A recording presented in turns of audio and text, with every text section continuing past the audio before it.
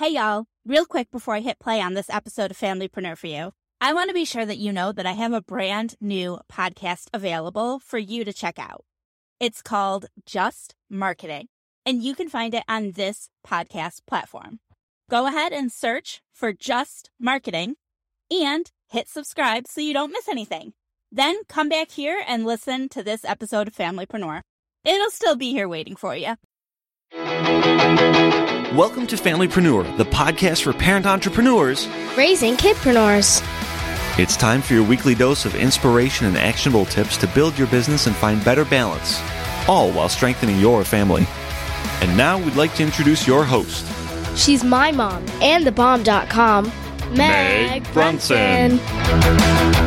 Hello and welcome to the Familypreneur podcast. You're listening to episode number 51. Today's episode is brought to you by the Familypreneur Shop. Did you know that we have apparel for the whole family? It promotes the Familypreneur mission of empowering families through entrepreneurship. Visit familypreneurshop.com to check out the current selection and keep an eye out for more great products, including books, that are coming soon. Now let's meet today's guest. She is a marketing and business development consultant by day and a self-help vigilante by night. Her alter ego and company name, Activity Girl, was inspired by a Joan Jett and the Blackhearts song about a woman committed to helping others. Her career has spanned from inventing a recycled content countertop product in her garage, all while having 2 small children at the same time, to creating 2 successful rural wedding venues and writing the only book on how to do that currently available, to using her creative and varied experiences to help other businesses grow and be successful. But along the road of entrepreneurship, she's banged her shins on a few hurdles and began to uncover the importance of parenting, mental health, and self-improvement, not only for her as a businesswoman, but also what she needed to know about being an aware parent to her now teenage kids. So by day, she works as the #1 cheerleader and coach for small companies around the country, and in her spare time, she's writing and podcasting on One Broken Mom, raising awareness about brain development and childhood experiences and what we need to know about how they shape our kids and the adults they will become. Today, we're excited to be joined by Ami Quiriconi. Hi, Ami. Thank you so much for joining me today. Oh, thank you so much for asking me to be here. I appreciate it. Oh, I can't wait to dive into this conversation. I operate on a platform of really involving my kids in entrepreneurship. So trying to keep the door open and letting them kind of see what's going on and talking about the ups and downs and things like that.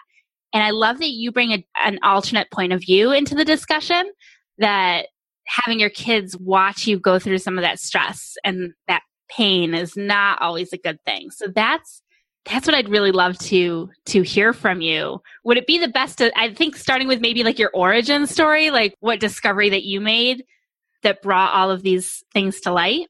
Sure.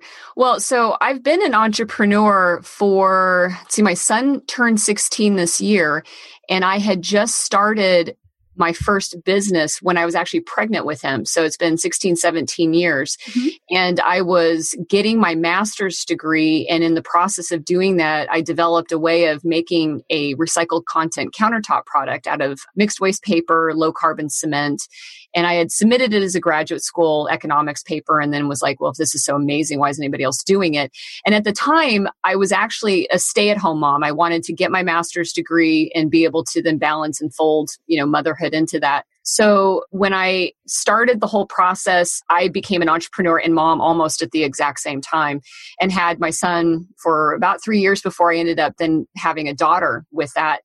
And so then there was this, I had to figure out how to do both because I actually enjoyed working. I wasn't the stay-at-home mom that really thrived in that environment. I'm an intellectual person and an academic. And it's not that kids aren't amazing, but when I wanted to be able to learn more and do more, you have to be able to balance both of those things. And so to be the best person that I could be, I needed to find a way that all worked together. And so the realization over time is, again, it's over the course of 16 years, having a manufacturing business, a consulting business, also co-owner and partner in a farm that actually has 2 wedding venues. And I wrote a book about doing rural wedding venues. So I've had my hands in a lot of different places, and I've made a lot of the same kind of, like, I wouldn't say mistakes, but certainly the missteps that can come along with what do your kids need to see and what do your kids actually just need, job aside. What do kids need from an emotional development standpoint? And one of the things is that when you run your own businesses, you learn is that it's a very stressful life to have. You rise and fall weekly, daily, sometimes I had to go through the economy crashing when I started my business because my manufacturing business was in building materials. And I started that again 16, 17 years ago, and 3 years into the business. And we had the recession start 2008, 2009. And that's an incredibly stressful period of time. And it created a lot of stress on our family. In fact, my kid's dad and I ended up divorcing in the course of all that time. And so you have to really understand that your kids watch everything. And that's good and bad. And so if you're feeling all that stress, and you can't really hide it unless you go into another room.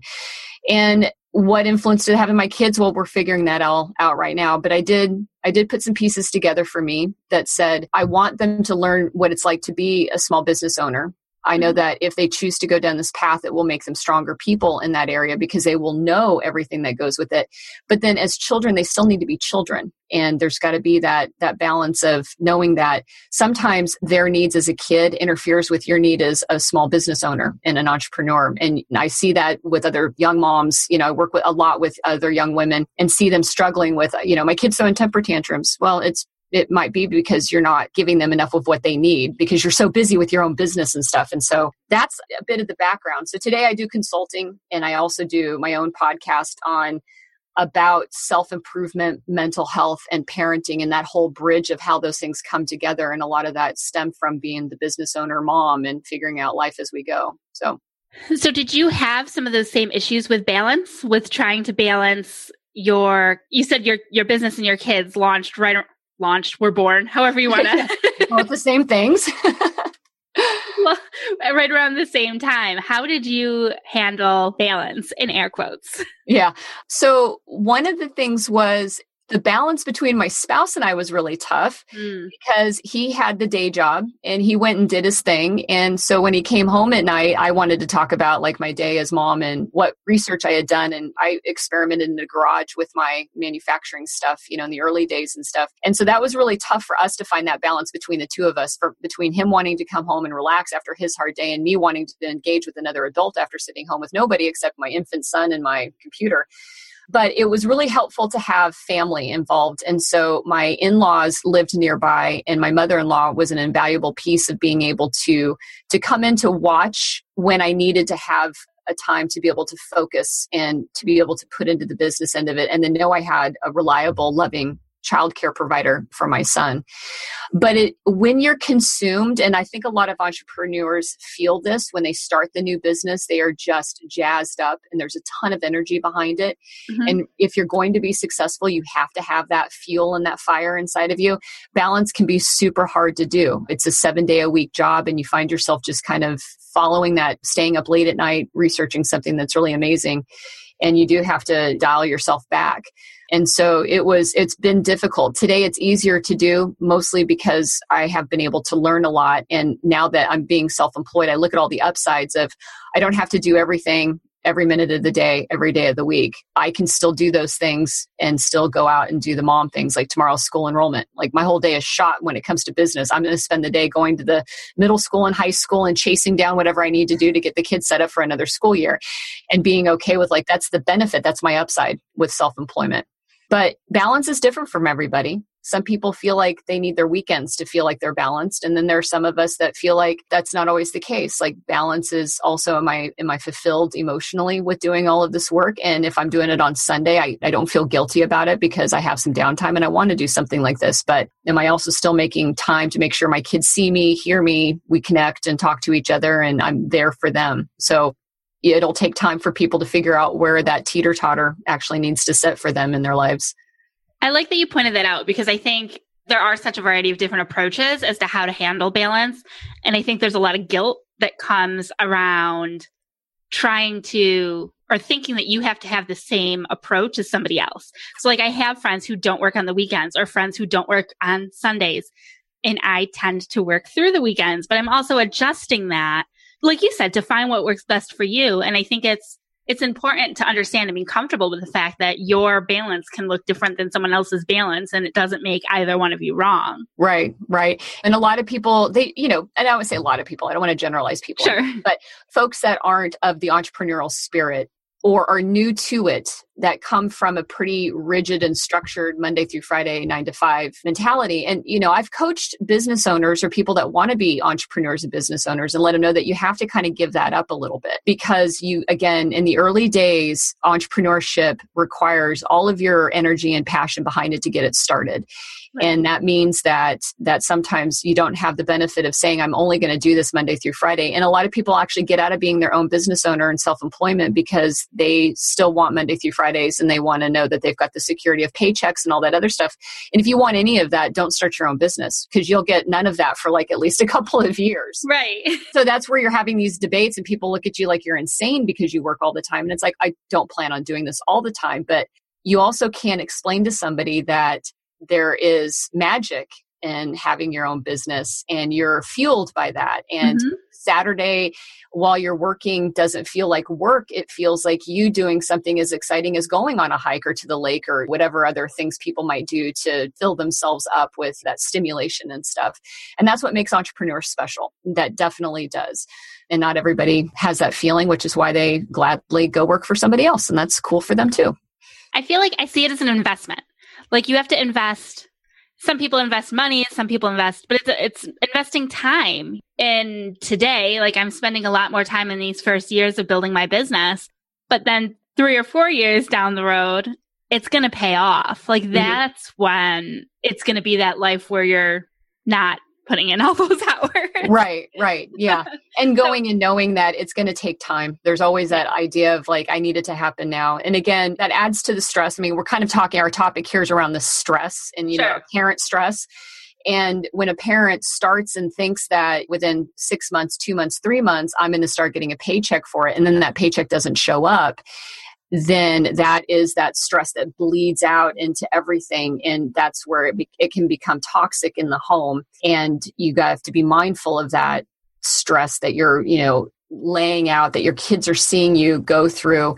And money is always a huge piece of that. But if you go into this knowing, I need to know ahead of time that there's going to be some down periods to this. And what is my contingency to get there? It's just like any part of business planning. You have to know, listen, this isn't going to probably, and I always tell everybody, take your best guess, educated based on your, your numbers and your financials, and then double that, because we don't operate 100% efficient. And so even if we've lined out everything, you think it's going to take 6 months to get to a certain place, plan for a year for it to actually be that long, and do that. Not because you're expecting failure, but just to make sure that you've got that extra buffer in there so that you deal with what's going to happen in 6 months. So many things change. Wiggle room for pivots and unexpected car accidents, things like that to come up. Yeah, exactly. Any from of those experience. Yeah. And, and for me, it was like back 10 years ago, the economy changed. And some people saw it coming and some of us saw it, but some of us didn't see it happen. Part of my story was that my distributor that I had for my products in 2008, made a 6-figure offer on my business. And then it wasn't 30 to 60 days later and they were filing for bankruptcy. That's how fast it changed. And I mean, imagine what that does to a life. That's where it was the beginning of the end in a lot of things back then. And so, yeah, you can't always, not only do you not operate 100% efficient, especially as a parent, there's a lot that has nothing to do with your business that you have to be ready for. And if you're devoted and have your family as a vital piece of it, those unknown factors weigh in there as well.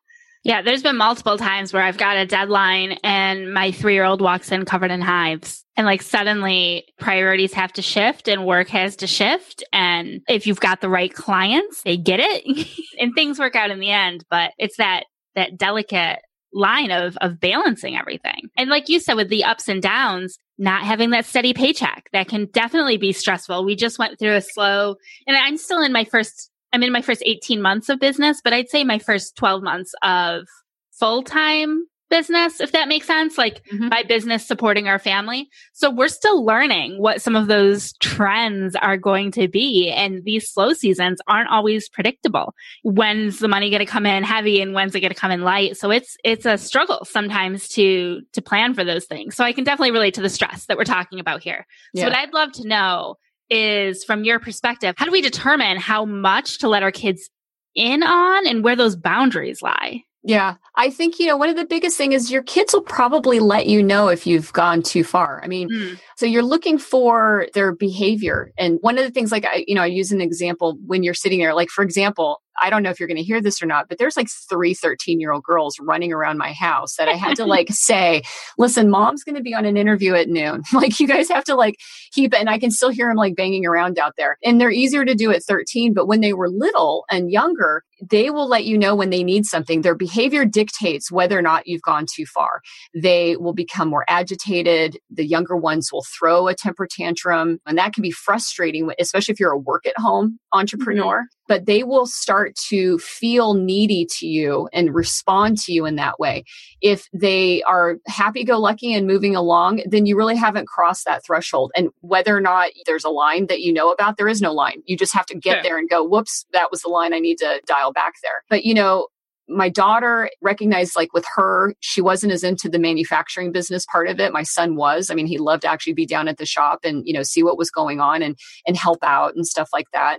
And that was cool. But bringing Reese down there was like a no-go. And she would show by just being frustrated and wiggly or, whatever was happening. But kids do a pretty good job of expressing their needs because that is a part of their emotional development as they're growing up, as they move along in life, they have their independence. And then if you've gone too far, they'll let you know.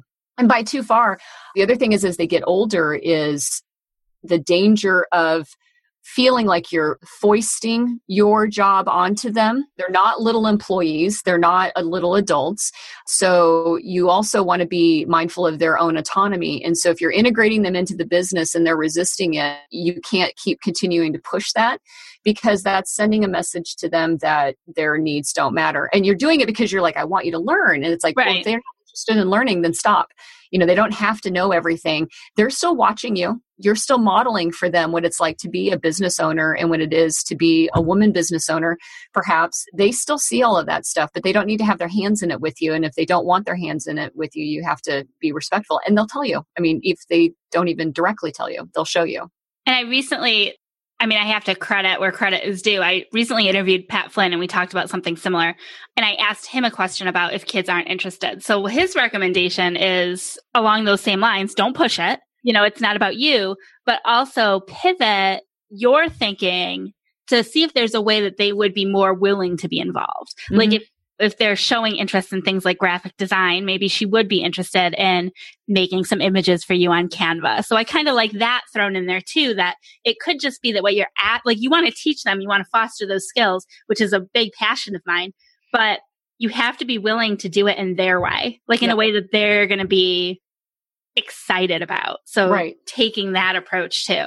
Yeah. And the balance between that is they have to show the interest. They get to a place where they want to show the interest, and then you introduce it to them. And if they don't show the interest, then don't keep pushing them because you want them to do it. And that's where it's at. Like I said, my son was super interested in the work. And so when he came down, and I had to go and pick him up from school and bring him down for like an hour to finish the day with me because I had a manufacturing facility and I had employees and we had a production schedule. Mm-hmm. And so in the early days of that, he would come in and it was like, let's make a space. And he'd want to like help out with folding up sample boxes, just little white boxes that we had tucked our samples into, putting labels and stickers. I mean, he felt like that was something that he actually had fun doing. And if he didn't have an interest in it, great, then he didn't do it. My daughter definitely has taken away different things from the business. While she wasn't as into like the hands-on pieces of it, she definitely watched, and I would see it come out in like science fairs and her doing her own presentations. Like she drew from it different pieces of it than he did. He wanted the hands-on stuff. And then she really saw the soft skills, the salesmanship parts of it and stuff.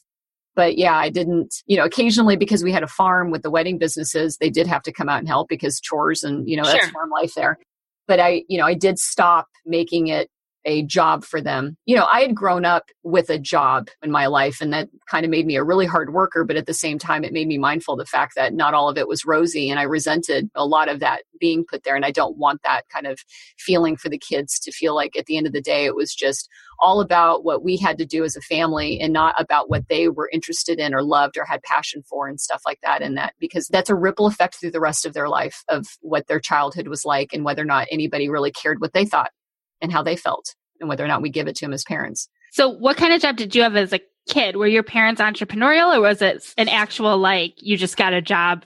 My mother was entrepreneurial, but my job was, I was the oldest. And so my job was taking care of all the younger brothers.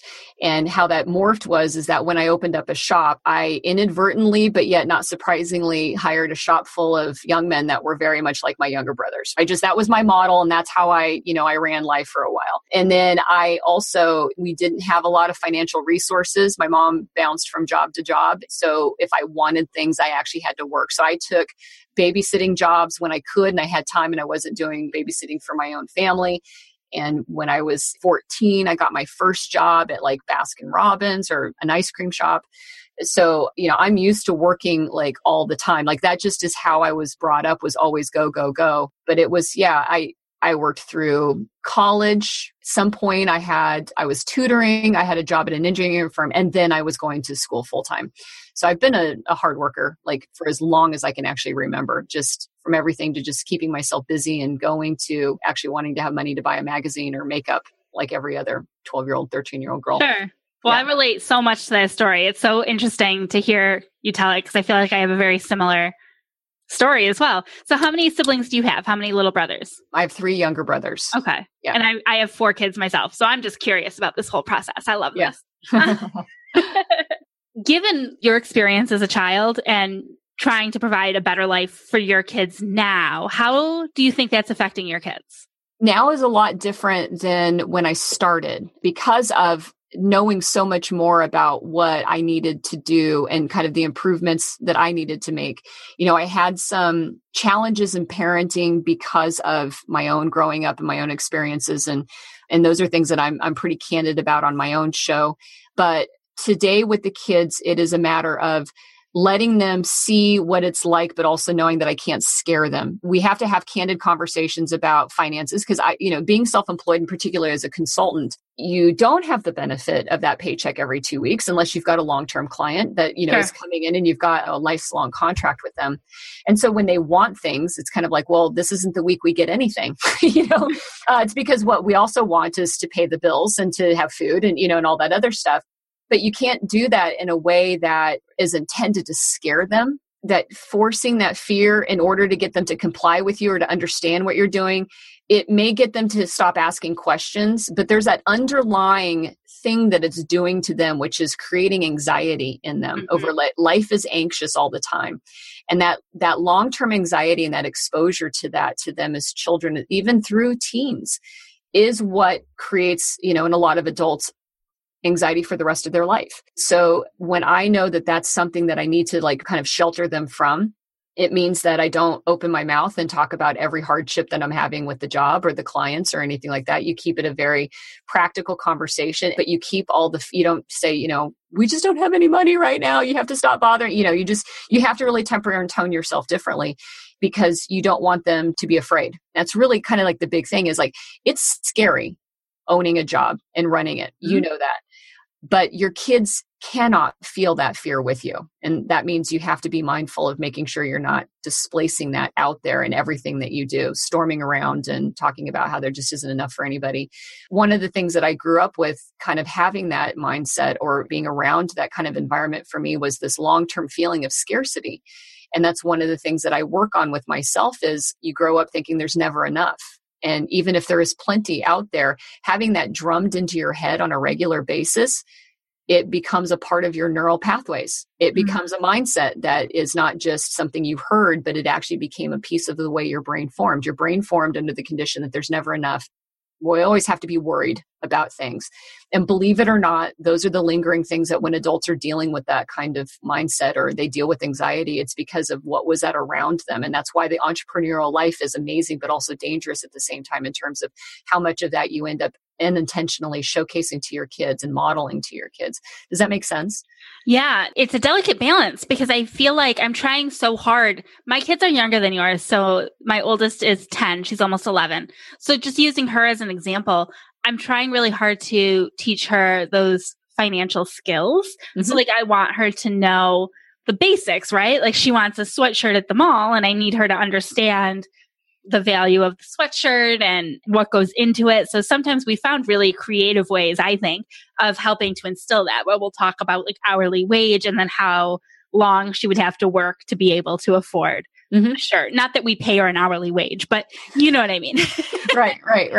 But, no, and those are great lessons. So don't think that that's not. But at the same time, she then just the other day, they went on a field trip for camp and I want her to really think about, again, the value. So like they were going on this field trip and it was $20, which given the other field trips, like that was really expensive. So it's like, I just want you to understand what you're getting for $20. And if you want it, here's $20. Like we have it. Yeah. And she's like, ooh, $20 is a lot. I think I shouldn't do it. And it's like, I don't want her to feel held back by the feeling of scarcity, by the feeling that we don't have enough money to allow all 4 of my kids to go on the $20 field trip because she knows that's $80. And she knows that there's 4 kids. So she knows that any expense is times 4. And so I feel like I walk that line all the time. Yeah. I would say, part of that, how do we handle that in business? We handle that by budgeting. So when somebody hits us up with an unintended expense, you're like, hey, buy my advertising, you sit there and go, well, it's not in my budget. This is what I've actually allocated. So that way, that you're able to teach them a skill to predict what could be coming. And part of that is, well, let's see and talk about like, we may have like a slush fund to pick up all those things. And if it fits in the slush fund, then there's no scarcity. There's plenty of it there to go around and stuff. I think those are still incredibly valuable conversations. I think what you're doing is great for that. The difference is we don't have enough money. We can't do that right now. And having no explanation behind it and having it come off in a way where it's just like, stop asking me, we don't have it, because that's a stress signal to the kid. They feel it in you. They hear it in your voice. They feel bad for asking. And then that creates that constant. That's the way you address money all the time is we don't have enough and there isn't anything there. Stop asking me about it. And then it's feast or famine. We've got tons of money. Everybody, we're going for ice cream. And there's no responsible discussion on what we're doing to plan for it. I felt like growing up, it was paycheck to paycheck. And so, like I said, honestly, having been a business owner and running all businesses, it's really funny how the business mind can also still conflict with the personal. Like, okay, I have to remember that we're all doing all of these things. We're budgeting all this all out. It all works out in the end. But there is that trigger because you've had it in your brain over and over again. And it was delivered in such a way where it just made you afraid that you don't want to do that. I think what you're doing is great. But she's clearly processing that, in a way. And that's why I would say, well, I would sit there and go, do we have a budget and does it work? Like, here's your $50 for the month and tell me what you think you're going to end up doing this month with the money and let them think ahead. Now at 10, long range planning is not their thing. Right. So good luck with that one. And even in high school, it's still not going to be a great asset, but the language and the discussion there is important for that. So when it becomes something that clicks for her, it'll be like, she'll have a better mastery of it than never having talked about it at all. Well, I'm glad you broke that down. I'm glad you broke down the extremes one way or another. That clarified things for me. Cause I started to worry like, oh, maybe I'm doing things wrong. Like I don't want her to be anxious over money, but I want her to be informed and aware. Yeah. Right. And again, think about age appropriateness too. I mean, again, kids at that age are still incredibly emotional. And so making sure that you're not tapping into the fear emotion about it so that money and balance and budgeting isn't always something that's scary to do. And I think about adults that feel frightened by the bills. They don't open the bills up and they don't want to look at them. They don't even know how, the money is there, but they just can't get themselves motivated to handle it. And to be honest, there's a lot of businesses that fail on the financial end of it from that kind of mindset.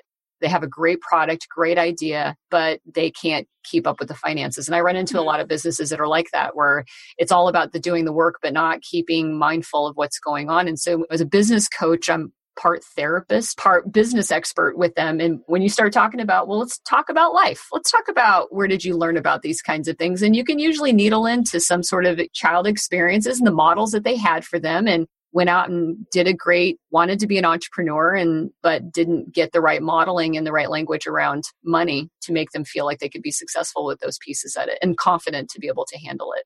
Wow. It's been a lot of really good information. Now, do you do a lot with financial coaching? A little bit when it's the business. Yeah. And I do it in the sense that sometimes with my clients, I have to sit them down right away and talk about mapping out if they've already started up, our startup costs are kind of done for. But a lot of my clients come to me and they want to know pricing. Like, what should I charge for this? And it's like, well, we got to figure out how much it costs. And making it as even your services that you do, like you're providing a service and what is your overhead and getting them to figure that out. So I don't do I'm not an accounting person or Sure.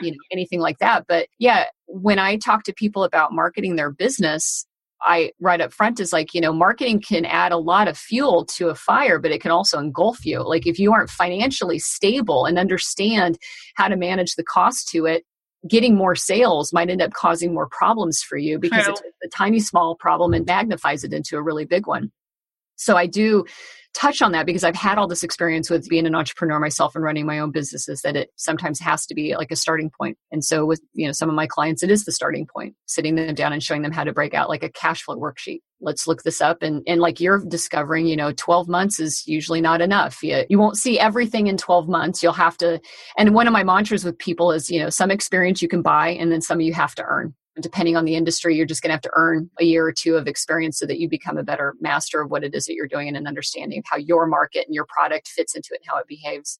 Yeah, it's definitely not, I don't want to make it seem like it looks easy necessarily, but I feel like it looks easier than it is. The whole idea of starting a business, actually figuring it out has been a roller coaster ride. So yeah, for sure. Yeah. And that comes with it. And again, it goes back to, I think one of my instructors when I was getting my master's degree worked for a bank and they provided loans to small businesses. They were like a small community bank. And he had said in his classes that one of the best determining factors on whether or not somebody would default on their loan was whether or not they grew up in a family of self-employed parents or entrepreneurs. Because if they did, they actually didn't default on their loan as often as somebody who didn't have that model.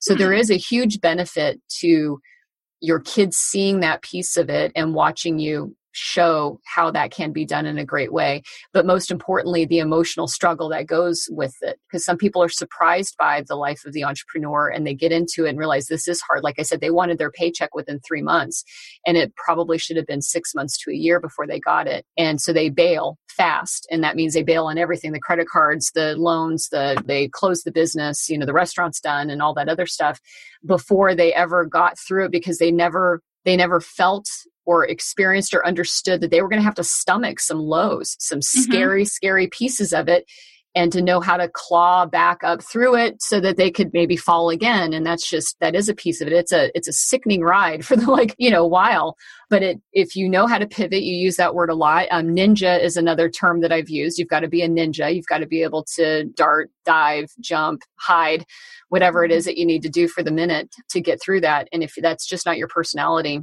then it's not the life to get into because it's not easy. I feel like it's a lot like being a parent. Yeah. It really is. Yeah. There is no textbook for parenting either. And businesses, at least there's like a million books and there are some textbooks for parenting, but in the end, your kid shows up and it is its own individual human being and you have to figure out what they need from you the best that you can. And like I said, when it comes to business, that is, if they're in it and they're with you and they love every minute of it, go with it. And then the moment they don't, then back off and let them do their thing and let them, integrate with you that in a way they want to be able to do that. And I think normally, I'm speaking with very young children, but I think normally they come back around. Yeah. Their needs and their interests change and your business is developing in a different way too. So they'll definitely, kind of poke back in and want to see what's up and stuff. My son actually, even though we started together with manufacturing, in the last year, because I was doing more marketing business, he actually was like, oh, that actually looks pretty interesting. So in high school, he took graphic design classes. He took a DECA class for marketing to see if that was something that interested him. It was nothing and I said, hey, if you ever want to work with me, if you want to help me out with teaching him a website or design and stuff like that, that option was open to him, but I didn't force him to work for me to do that. That was the big difference there because after he got into it, he's like, okay, it's interesting, but I like cars more. cool, go ahead, go do your car thing. And like I said, my daughter, she's just at that age where she's watching. She definitely sees everything that's going on and she's mindful of what the business is, but she hasn't stepped forward saying that she wants to do anything with it. And I want her to feel like that's a great choice for her as well. And if she decides she wants to do something like what I'm doing, I'll help her. But if she wants to just not do it, that's totally cool with me too. And I had the same dreams. Like when I have my farm business, I thought, I'm going to pass it down to my kids. But it's like, man, that's kind of a burden sometimes that we don't think about, like having kids feel like they have to follow in the family business. And, how many times do you see that from people that do it out of necessity and put their own dreams on hold because they've been put into a track that they didn't really choose? And I think that that's the other piece of this is building for your children to take your business might not be the best idea. Don't build your business for them to take over unless they actually want it. Like build it so that they watch you and so that they can build their own business for themselves and show them how that can be done and help them with how that can be done. No, that's great. And I don't think I've ever articulated it like that, but that's exactly what we're trying to go for. Like by no means am I thinking my kids will ever take over what I'm doing. Now, maybe they will, who knows? But I'm more just trying to encourage them to just realize that they can do anything. It's more that general concept of you really can be whatever you want to be. And if that thing doesn't exist, you can make it into existence. Like infinite paths are available for you. You just have to pave it. Yeah. Yeah. And the other thing too is to keep in mind, depending on the disposition and the emotional posturing of the kid that you have, they may never want to be an entrepreneur because they've seen everything. You know what I mean? And they're like, no, thanks. Like, I'd rather have my weekends. Like, I'm okay with working this job from Monday through Friday as long as I found the one that really excites me. But I want to be able to have that balance in there. And that's totally cool too. I mean, there's definitely something appealing about punching a clock, walking out the door and not having your health insurance paid for. Yeah. I mean, yeah. Right. Like, I've had jobs that were like that. I mean, I've also had jobs that weren't like that, where you don't really ever leave psychologically or whatever the case may be. But I've worked jobs where you go, you do your job, you go home, and then you don't have to think about it. And there is something appealing about that. But I think that those of us who are knee deep in entrepreneurship, like there's just that creative or place of service, like you just want to do more. So I think that even if I had a job like that, I think I'd be building a side hustle always. Yeah. So, well, this is great. Can you tell me more about your podcast?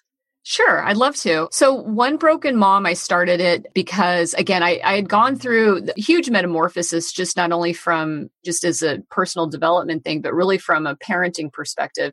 And a lot of that was really getting to a point of respecting how much childhood influences us as adults and our experiences. And for me, we all hear about like if you feeling like you've got some emotional congestion, let's call it that, because nobody wants to talk about having a disorder or mental health issue or anything like that.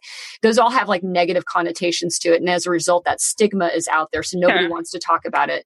And one of the things that they don't want to say, like, I might get benefit from seeing a therapist, but I don't want anybody to think that I'm crazy. So when you say, well, maybe the reason you feel this way, like maybe anxiety and scarcity is something how you approach business and life is because that was the environment you grew up in.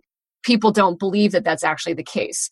And some people don't believe that's the case because a lot of people carry the mindset that our brain came out of the box ready to go. Like it was an IKEA thing. All you had to do is just put a couple of screws in and you're ready and off. And so if you're having problems as an adult, it's likely just because you were born with this defective brain.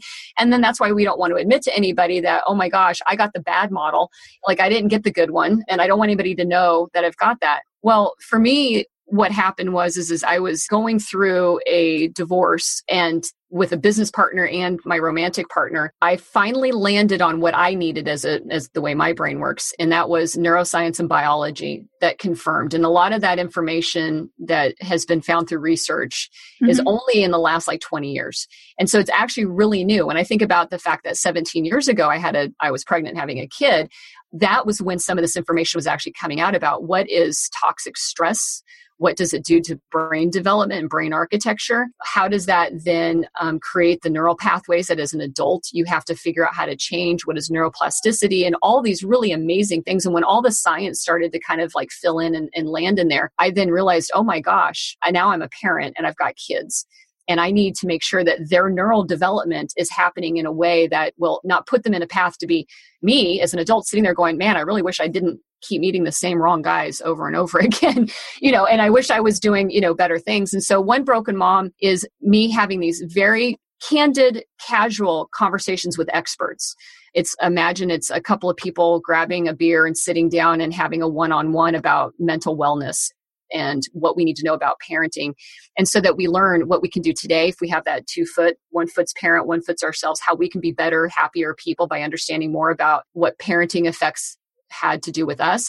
And then also how to not repeat those mistakes, because breaking the chain is the big thing. Your self-awareness allows you to then know what it is that you need to stop doing or maybe improve upon so that you can actually start doing a better job of tuning into your kids. And so that's where my mission. So I tell everybody, I'm a marketing superhero by day and a self-help vigilante at night. So my, my side hustle is actually getting this message out and bringing in people to therapists, researchers. I also profile other broken moms. And I don't mean that in the victim shaming kind of a way. It's just like you get a mom on there that is like, yeah, so this is what I went through and this is my struggle, because that struggle is going to resonate with another person that struggles. And I'm pretty transparent.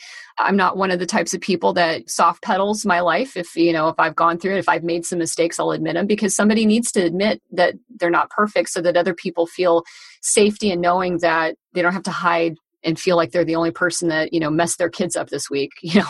We've all done that and we've all been doing our best. And that's the idea. And so my message is always that we're all doing our best and we're all trying to get better at this. And this isn't about putting blame or blaming our parents for what they did or didn't do. They didn't know any better either. But it's like, we need to stop worrying about that and at least start talking about the facts of what we need to do. So I love that. I think that's totally needed.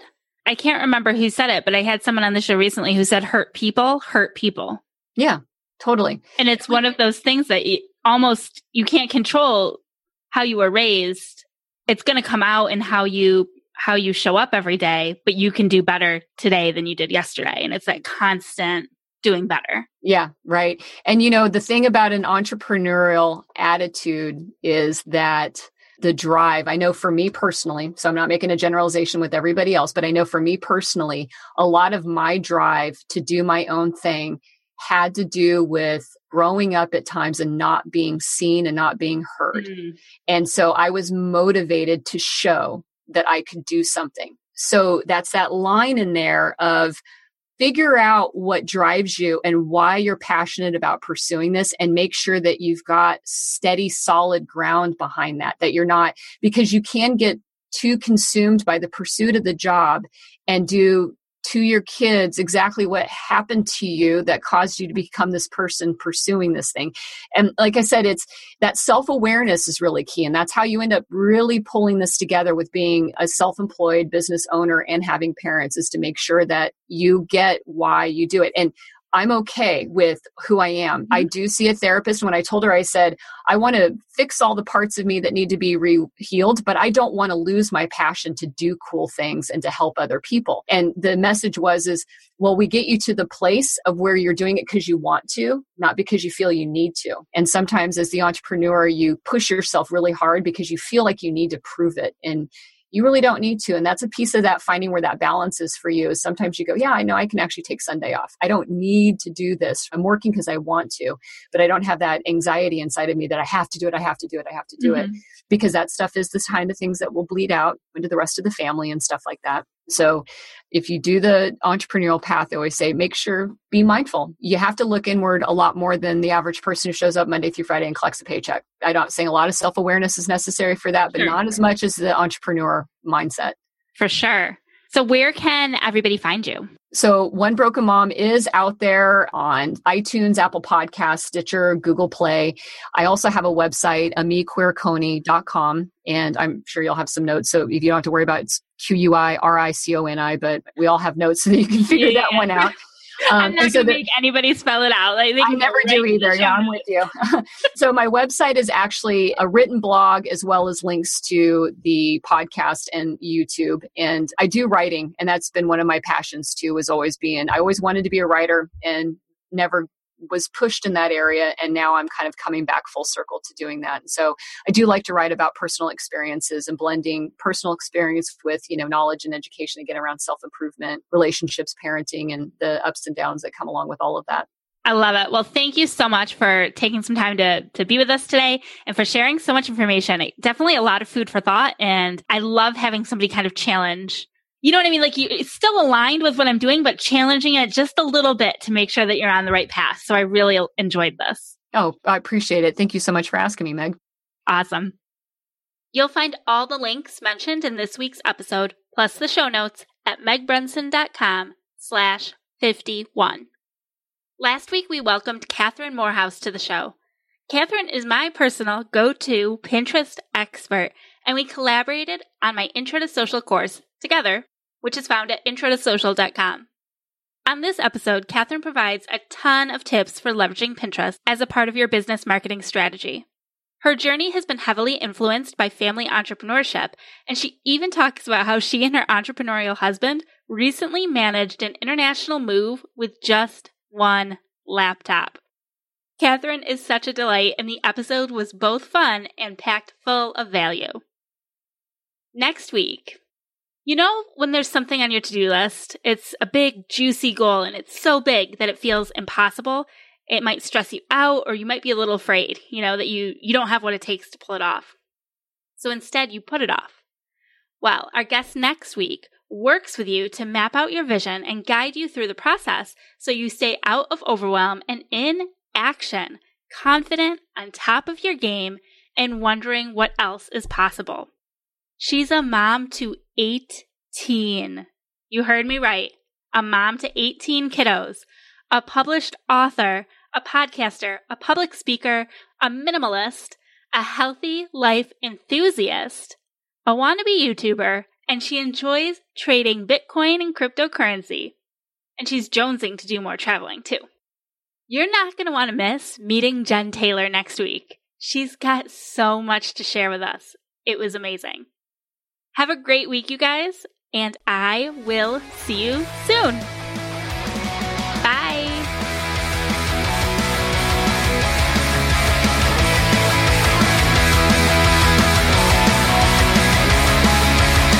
Do us a favor. Share this podcast to a friend.